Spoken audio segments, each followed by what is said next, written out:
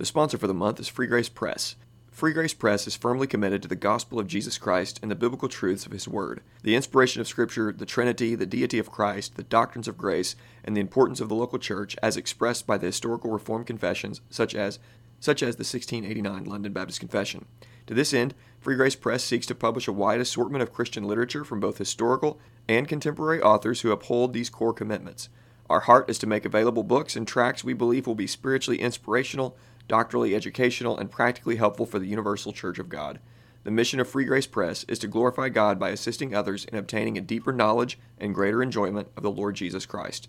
Visit our website at freegracepress.com and use the coupon code The Shepherd's Crook for 10% off your next purchase.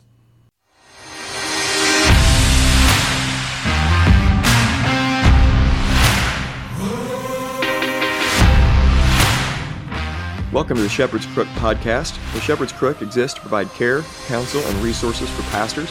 You can get more information at theshepherdscrook.co. My name is Jared Sparks, and I'm a pastor coming alongside other pastors, reminding them of the chief pastor.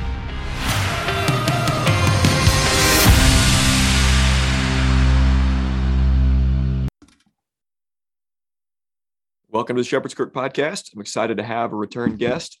It's a guy that I really have learned a ton from the last couple of years, and just thankful to have him back on with me. I'm talking to Michael Foster today. How you doing, man? I'm doing good. Glad to be back. Good. Let's pray. Father, we need direction, as always, in this conversation. We want it to be helpful to people. We don't want to waste people's time, and we want to honor you with the words that come out of our mouth. And God, I thank you for all that's happening in Michael's life. I thank you for what you're doing, and just from afar, it seems like a lot of things are going on. And so I thank you for all that you're doing. Lead this discussion. I trust you will. In Jesus' name, amen. Amen. Well, dude, it's seems like tons going on. Looks like you've been at the 21 convention, just living the CRC Council. And so would love to hear just an update on your travels. And I want to hear about the 21 convention. You had an interesting post the other day. You said something about you preached grace and repentance, and then a room full of guys stood up and cheered or something like that. And that's fascinating. So I'm interested to hear, boots on the ground, what's going on in the manosphere world. Sure. So when I started researching for the book that's getting published at the end of November by Canon, It's Good to Be a Man. At the time, I didn't know it was going to be a book. It was really just a project that turned into a book. But I dived deep into the content that is now referred to as the manosphere, which is masculinity content that is aware of feminism and written in such a way to confront it. So it's not just like pro-man, but also anti-feminism, it's just aware of the particular misandry aimed at men. That's, I think, how they make the distinction, whatever that's worth. So I got into that world and I started listening to their podcasts and reading their blogs and their books and all that. And in the process, I actually came across a lot of content by 21 Studios. They have a podcast called the Red Men Group, and I watched, and it was mixed, man. Some of it was like weightlifters, and some of it also was pickup artists and all that. So I've been aware of 21 Convention for a long, long time. And then through my friendship with George Bruno and some other folks, I ended up getting invited to speak last year. So I didn't really know what I was getting into, but I'd done a podcast with Anthony Johnson, who's the president of the, he says he's the president of the Manosphere, but he's the guy that runs 21 Studios. And, you know, he seemed to encourage me to say whatever I wanted. I think Anthony respects people that are all in on whatever they are. It doesn't matter if you're a Christian or Muslim. He wants it not to be hypocritical. Right. So I came down there, and last year I said whatever I wanted, and it went really well. And then I got invited back. And this year, what they do, they run 3 conferences all at once. Okay. 21, which is their main one, then 22, which is just for women. And their lineup for women was pretty incredible. They had Susan Venker, or I don't know how you say her last name, but she produces really good stuff. So I spoke at that. I spoke at 21, and then there's 21 Patriarch, which is for fathers or men who desire to be fathers. And I actually ran that one and emceed it for them this year. So I Okay, very introduced cool. almost all the speakers. I had a opener, a closer, and the main keynote that was like 90 minutes long. And so I did that this year. And a couple things. One is that the pickup artist stuff is almost done for at 21. Okay. It seems like that was a stage, and people are not really interested. Non-Christians aren't really interested in just having sex with as many women as they can. That's kind of an empty goal that I think a lot of them seeing that they want more than that. I think once these guys realize, like, no, women do want male intimacy. Women and non-Christian women will have sex with non-Christian men. Frankly, Christian women will outside marriage, and that ends up being a very empty goal because it goes against God's design and purpose for man. Right. So once guys realize that, they want more. They want to do something with their life, and that's pushing them towards building more traditional masculinity, femininity, more traditional roles, not necessarily Christian, but just things that once made sense to everybody until recently. Right. So it was a very mature conference. It was pretty incredible. And what I would say is that materialism is gurgling. It's just about dead. That naturalistic materialism is dying in America. America is becoming spiritual again, for better, for worse, right? Right. It's not that it wasn't spiritual to begin with, but everyone's recognizing it now. So I had conversations with people who are not Christians who were saying things like, I know there's a real devil. I know that there's demonized people. I know there's a spiritual war going on. These are non-Christians. Everyone was very, even Jack Donovan, who's a non-Christian, said he hates the word spiritual because it's so, it's not definite.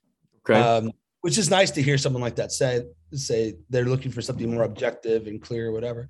But mainly is everyone's aware that we live in a enchanted world, right? A religious reality.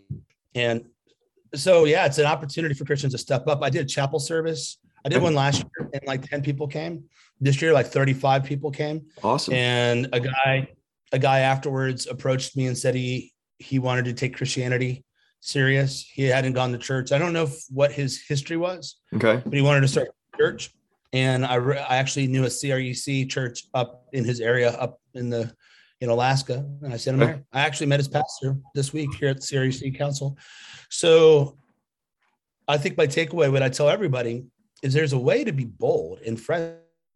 I have no problem with confronting people. I have no problem with standing for the exclusivity of Christianity. It's not way among lots of ways. I saw people criticizing me for going to the conference, and I don't apologize, and I don't really care what they have to say. And I'm not even going to defend myself with all that stuff. If I can go somewhere and preach the gospel and say whatever I want, I'm going to go there if I want to. Yeah. And I did. And that's exactly what I did. I never dialed back the gospel, not one bit. And, but you can love people or treat them with basic dignity. And I think our problem is we can't manage that tension that exists with people that we disagree with. Even a major thing.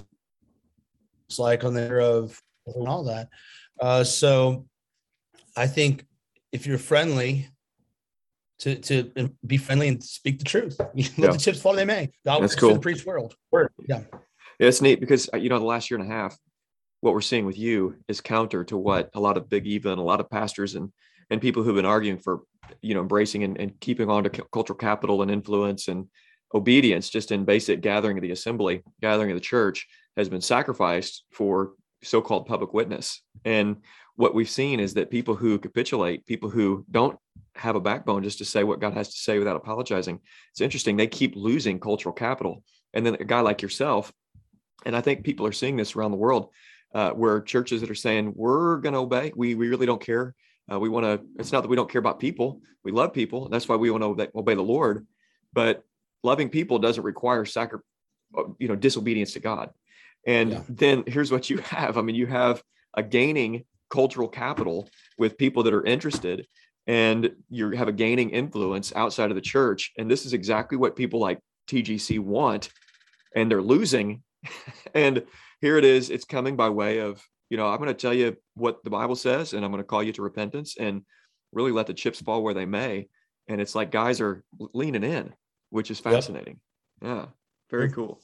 Very cool. So, I mean, next year, you expecting to go back? Is that the plan? Yeah. I mean, so my rule is pretty simple, is I only do conferences these days for my denomination and maybe one outside of it. And I hate being on the road. I've been away from my family for 2 weeks. Right. After I'm home for a week, and then I'm gone for 2 weeks again. And then I've got a little bit of a break to January, but I only say yes to things if it's like a unique opportunity. Who wants to be a professional conference speaker? I mean, it's lame. I see guys that do like it. 20 years ago. Yeah.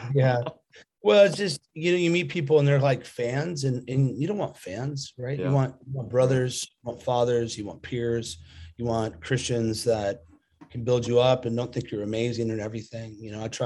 So I'll go back there if Anthony invites me back. I would think he probably will.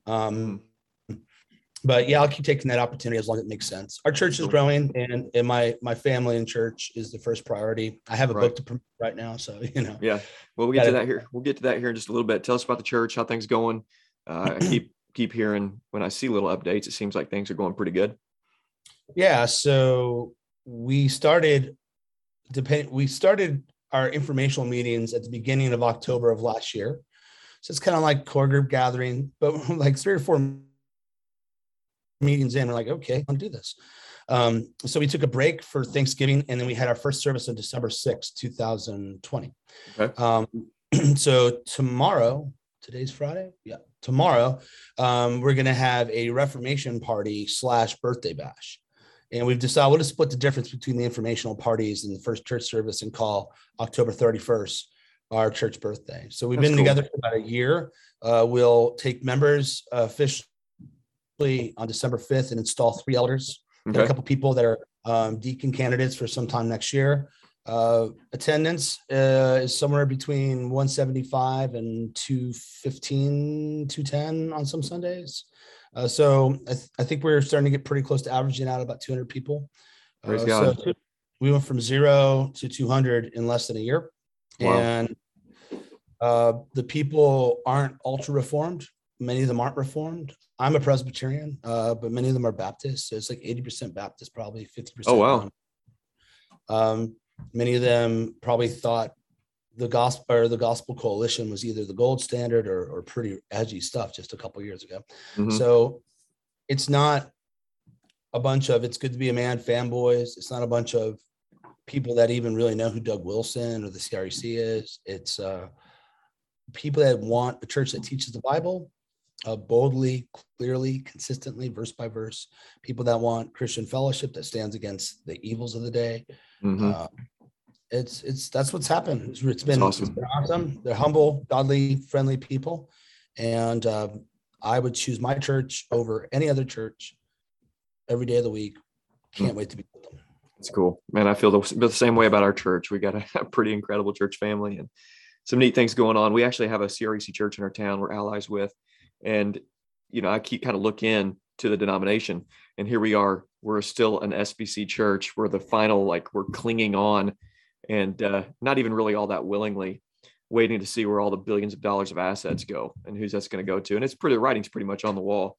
But it seems like the CREC is maybe the only faithful denomination I can tell. Not that there aren't faithful churches in individual, in denominations, but it seems like the CREC as a whole is just gaining speed, and God is, doing a really neat work there. Is that kind of the feel that you get from being in as well? Yeah, I think we're kind of having a cultural moment in a lot of ways. And there's a changing of the guard in just about everything. Politics, ecclesiastically speaking, in terms, take a guy like Tom McDonald. He's a rapper, not a Christian. Yeah, he's great, man. I love Tom.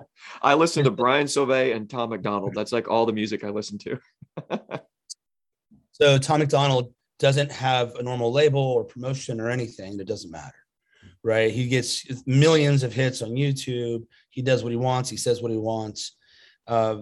all the old legacy printing, legacy publishing, legacy denominations, because they slept, they were asleep at the wheel, and they thought they could hang on. They didn't pivot and change. They didn't practice church discipline. There's a lot of things. But for these cumulative reasons, they now are getting left in the dust. And there is I think probably in our pride, every generation thinks they're special or whatever. But we are in a significant time in history. If you're a student of history, things are pretty radically different from other times. Yeah. Technologically, you see the internet just coming to full growth, personal devices, the Internet of Things, AI, all this sort of stuff.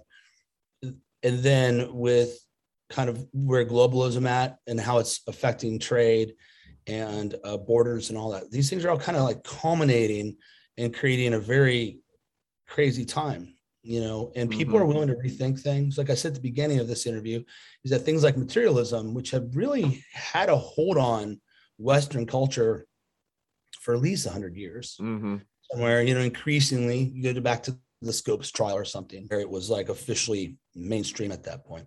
But it's on the, not only is Big Eva dying because of things like the pandemic, science, the monolith of science says, like as if science is a person, that where the pagans are running into the ground for us. Yeah, for real.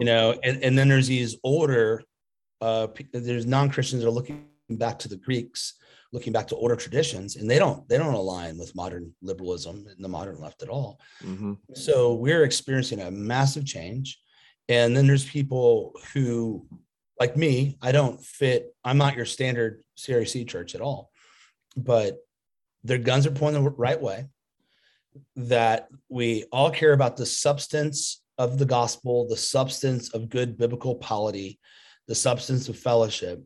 And on some of the forms that they take, we're willing to live in tension, not be laissez-faire. Right. It's not that those things don't matter. They do, but we can argue about it while we fight the enemy in between, the volleys of bullets, and we can work it out down the road. And so there's a spectrum. There are Reformed Baptists in the CRC, and there are like kind of high church Reformed Anglicans, really. And then there's guys a little closer to traditional Presbyterian PCA. There's a lot of guys like that, like old school PCA, 1970. But so, yeah, I think it's good. There's a lot of people coming in. I think what I'm experiencing at my church is what the CRC is going to experience as the denomination, which is a rush of people looking for sanctuary for biblical Christianity. Yeah, that's good. It's been neat to see allies across denominational lines, even. And as your church is gathering with a lot of Baptists and Presbyterians or whatever, I've got some Christian church brothers that are near us that have been, my buddy Joey is a great brother, great friend, and God is doing a real work in his life personally. But it's neat because you see these people that are caring about some of the exact same things and wanting to obey the Lord. And I think that churches that are going to just simply honor the Lord and obey his word, they're going to get, I think, a flock of people from all over the place in the region, in the area, in the city that are just going to come. I think you're hitting the nail on the head. Let's transition a little bit. Let's talk about It's Good to Be the Man. Let's promote the book a little bit. Why'd you write it? What are you hoping for with it? And I know Nan wrote it with you, but tell us about it. Most of the guys listening in already know a little bit, know about your work, but why'd you write it? And what are you hoping for? Sure. I started It's Good to Be a Man as a project to help mostly young men, 20s, I was thinking, navigate a changing sexual marketplace, relational marketplace, a changing world as it relates to sexuality. I thought what I saw in a lot of complementarian literature, not all bad, but what I saw in it was disconnected from the reality. Complementarianism really is a boomer doctrine and was meant to meet their particular challenges at their time. And it in so much that it does that, it was helpful. But it has really capitulated on a couple of points, emphasizing roles over nature, right? Yeah. Roles flow from nature. Nature is either male or female. there's a shared human nature, but there's a particularity to each sex. And some of them did a good job. Sometimes Piper sounds very patriarchal. And there's guys like Owen and Gavin Peacock. Those guys are solid out there that are doing some good things that would maybe use the word complementarian. But I saw it as kind of weak and disconnected. So I started It's Good to Be a Man. And then just like a month into the project, I'm kind of a collaborator is how I work. I like to put together teams to get things done. And then Non-Tenant and I had conversations that he posted. I posted this long breakdown on hypergamy works in relationships, which is women wanting to marry up. And Non commented on something, and I started watching him write on similar topics. And so I invited him to be part of like, come on, partner with me on this, and he did. And our relationship was founded through Facebook Messenger voice messages, back and forth. And then we started doing all sorts of calls. Let me cough here. Then we started doing calls, and we call each other a couple times a week via Signal. Mm-hmm. And then the Facebook page turned into a podcast. And then we started writing articles and started a website and then started a newsletter. And then out of that, we're like, I think we have a book. So we aimed to write a book. And so we did. And the book we had a broad vision, and it went through, we had 2 different outlines that we wrote. It changed. Then we wrote the book. It changed.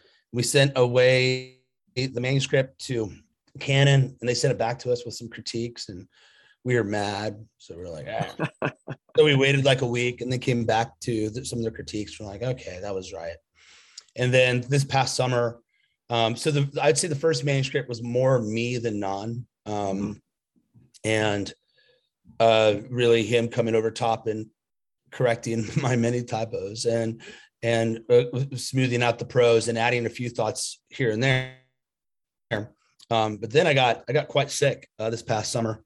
And I had to start taking a medical protocol just to stay operational. Oh, wow. Yeah, it was pretty scary, but yeah. So it was like I couldn't operate. So I would call up Don, and we would talk over the different edits we need to make, and he would go and do the writing on that version of the book. So he begins. I don't even know. Right. It's weird to read a book full of stories from my life and examples I use all the time, but it's not quite me anymore. So what I love about our book is our book really is the product of 2 men working together to make something, a shared mission. And so I think it'll help guys. We only talk about women in the very last chapter.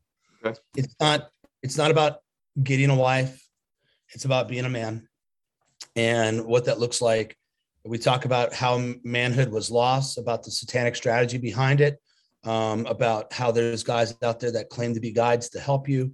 And even if they are sincere in their desire to help, if they don't know the Lord, it will never get you to where you really need. Like having God as Father is key to being a man. And so we end the book with what manhood regained looks like, and with some really practical stuff to get guys moving in the right direction. So our hope is that it'll be cool for pastors and men to open up the conversation. We said that we didn't, in our opening of the book, we said our goal wasn't to write a timeless book, but to write a timely book. And something that'll, if we do a good job, this book will be passé in a couple of years, Lord willing. Well, we're excited about it. We've got some guys at our church that are looking forward to it. I've got a young guy that I'm going to be going through the book with. And what I love about the work that you guys are doing, and this is how I've explained it to other pastors, and for all the guys listening in, if you don't know about it, It's Good to Be a Man. What you guys do such a good job of is building. You set trajectory, and you don't just deconstruct. And there's so much deconstruct. There's so much outrage that is easy to come by. You can find it anywhere, where you kind of pull back the curtain of what's on front and the veneer of everything in our world, and then you look behind it and you see how ugly it is. But that only gets you so far. And then you guys do a good job of saying, all right, let's go this way. Let's build. Here's how you build a household. This is how you be a man. And you guys are doing a great job. I'm really looking forward to the book. So I appreciate the work you guys are doing, man. And keep telling people about you. these guys that are, these guys that are listening in, I mean, this is, my audience is largely pastors, and we have certainly some other folks that tune in as well. But I have you here. What do pastors need to hear? It is fall. It's almost fall. It's kind of in the fall right now, nearing wintertime. And in our state, even in our community, and we live in Illinois, there's going to be 2 churches that don't mask up. There's only going to be 2 churches that don't do social distancing. There's going to be 2 churches that do communion. There's going to be 2 churches that are going to be singing. And most likely that's going to be it in our community. And there are guys that are going to do the exact same thing as they did last year. There's already churches in our area. The biggest churches are already masking up.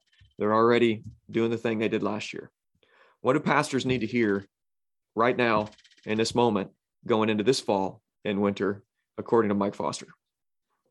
But I mean, they need to hear a lot of things they always need to hear. I mean, put God first, put your family first, put your local church first. You know, don't get caught up with what's happening everywhere else. Work with what is in your closest responsibility. You know, underneath your authority, the flock gives your charge. That's what you need to do. It's not, this illness is like a flu, a bad flu. Don't overreact. Treat it like a bad flu. Right. That's what we had run through our church, and we had a woman in the hospital a long time. It was kind of scary. Mm-hmm. She was young too. She had some other health issues that made it bad. But so I just told the church, look, if you have a cold, you don't shake hands, you keep your distance. If you're leaking things out of your body like a flu, right, or have a fever, you stay home. Yeah. Right. It's sensible. It's easy. You can't live in fear. So I would exhort all pastors to not get suckered into taking really hard stands one way or another. Mm-hmm. You know, so we're not anti-vax, we're anti-mandatory vax. Amen. We're not anti-mask even, or social distance, but we leave that to the individual. Yeah, that's right. Good. So if you want to do social distance, stand in the back. You want to wear a mask, right? But we're not enforcing that. Mm-hmm. We're not going to do that. That's not our job, and we're not convinced that that's needed. But if you want to do it, that falls to you. Don't let these people make you overreact and look foolish. Just be sensible, and it's not. None of this is as bad as people think it is. Yeah, and just write it out. The tyranny of the state's bad, but allowing them to get you to be a hothead is bad too. Stay calm. Pastors should be friendly, calm, decisive. Mm-hmm. Right. Maintain your joyful swagger. Right. Be happy. Be confident. God has enabled us to do the work of the ministry. It's not our strategies and genius. It's the grace of God working through us. Preach the word. You know, basics, foundational. Yeah. Nothing that special, really. Yeah, that's good, man. You said pastors be friendly, calm, decisive. And I see everywhere pastoral, not everywhere, but in a lot of places, pastoral martyr complexes where pastoral life is lonely, it's miserable, it's basically the expectation. Even when I've been to pastor conferences, usually the first word out is, I know you're dragging yourself here, you're exhausted, you're tired. We hope this weekend is a glass of water for you or something like that. Yeah. And how are you doing personally? Are you enjoying life? How's your family? Are you enjoying pastoral ministry? Is it dreary, miserable, and you feel like Eeyore all the time? No, I'm happy, man. God's good. Amen. Yeah, life's hard. Like if you're whining about it, you're just a big baby. I mean, the reality is everywhere is hard. Everywhere has ups and downs. Sometimes you're underneath a bad manager. Sometimes you have bad employees, or sometimes you lose your job. Things are difficult, and the ministry can be difficult too. And I want to downplay that. But Paul is full of joy from the prison. You know, when he writes to the Philippians, and those pastors have preached on that. You can't be happy outside of prison, serving the Lord. I mean, come on. I grow up. That's what I'd say. Is that God's good. I mean, I have a wife that loves me. I have children I get to raise up to fear God. I have friends in my church. I get to stand up most Sundays and preach God's word. What's not to like? I mean, yeah, it's different times, but yeah, we're all going to die, and to live as Christ, to die as gain. And that's it. And I just say, cut those people off that are like, oh, ministry is suffering. Well, the fallen world is suffering. Okay. Your congregants suffer too. And, I was hearing about a family that had a terrible terrible lawnmower accident with one of their kids, and Child Protective Services got involved and whatever. Bad things happen. But if ministry is always bad, if people tell me, hey, ministry is great, except for the people, I had to say, just get out. Just get out. Seriously. Just quit. You're not made for this.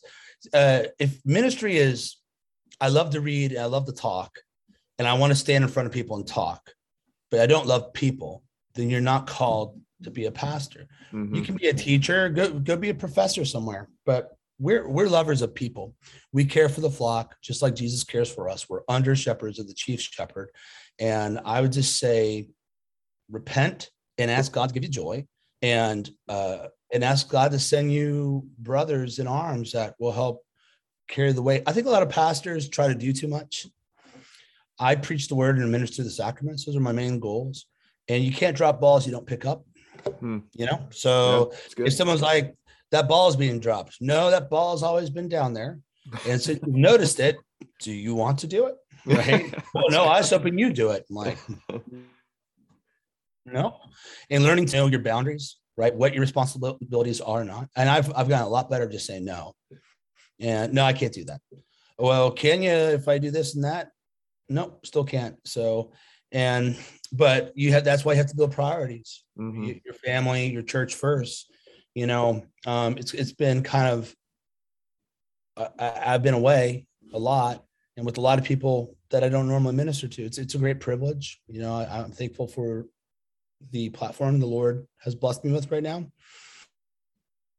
But I want all my broader stuff to flow out of devotions with my family, preaching with my church, right? Conversations with friends. Yeah. I want to prioritize local.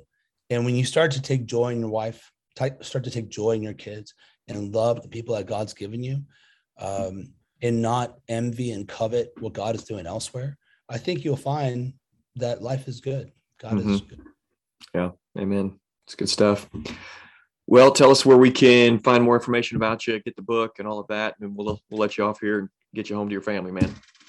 Sure. It's goodtobeman.com. It's got a bunch of stuff on it. Probably the newest thing we put up there is we load up our weekly newsletters, which are called Notes on Manhood. That's on the left side. I'm on Twitter at This Is Foster. That's probably where I'm most active. And I'm in Batavia, Ohio.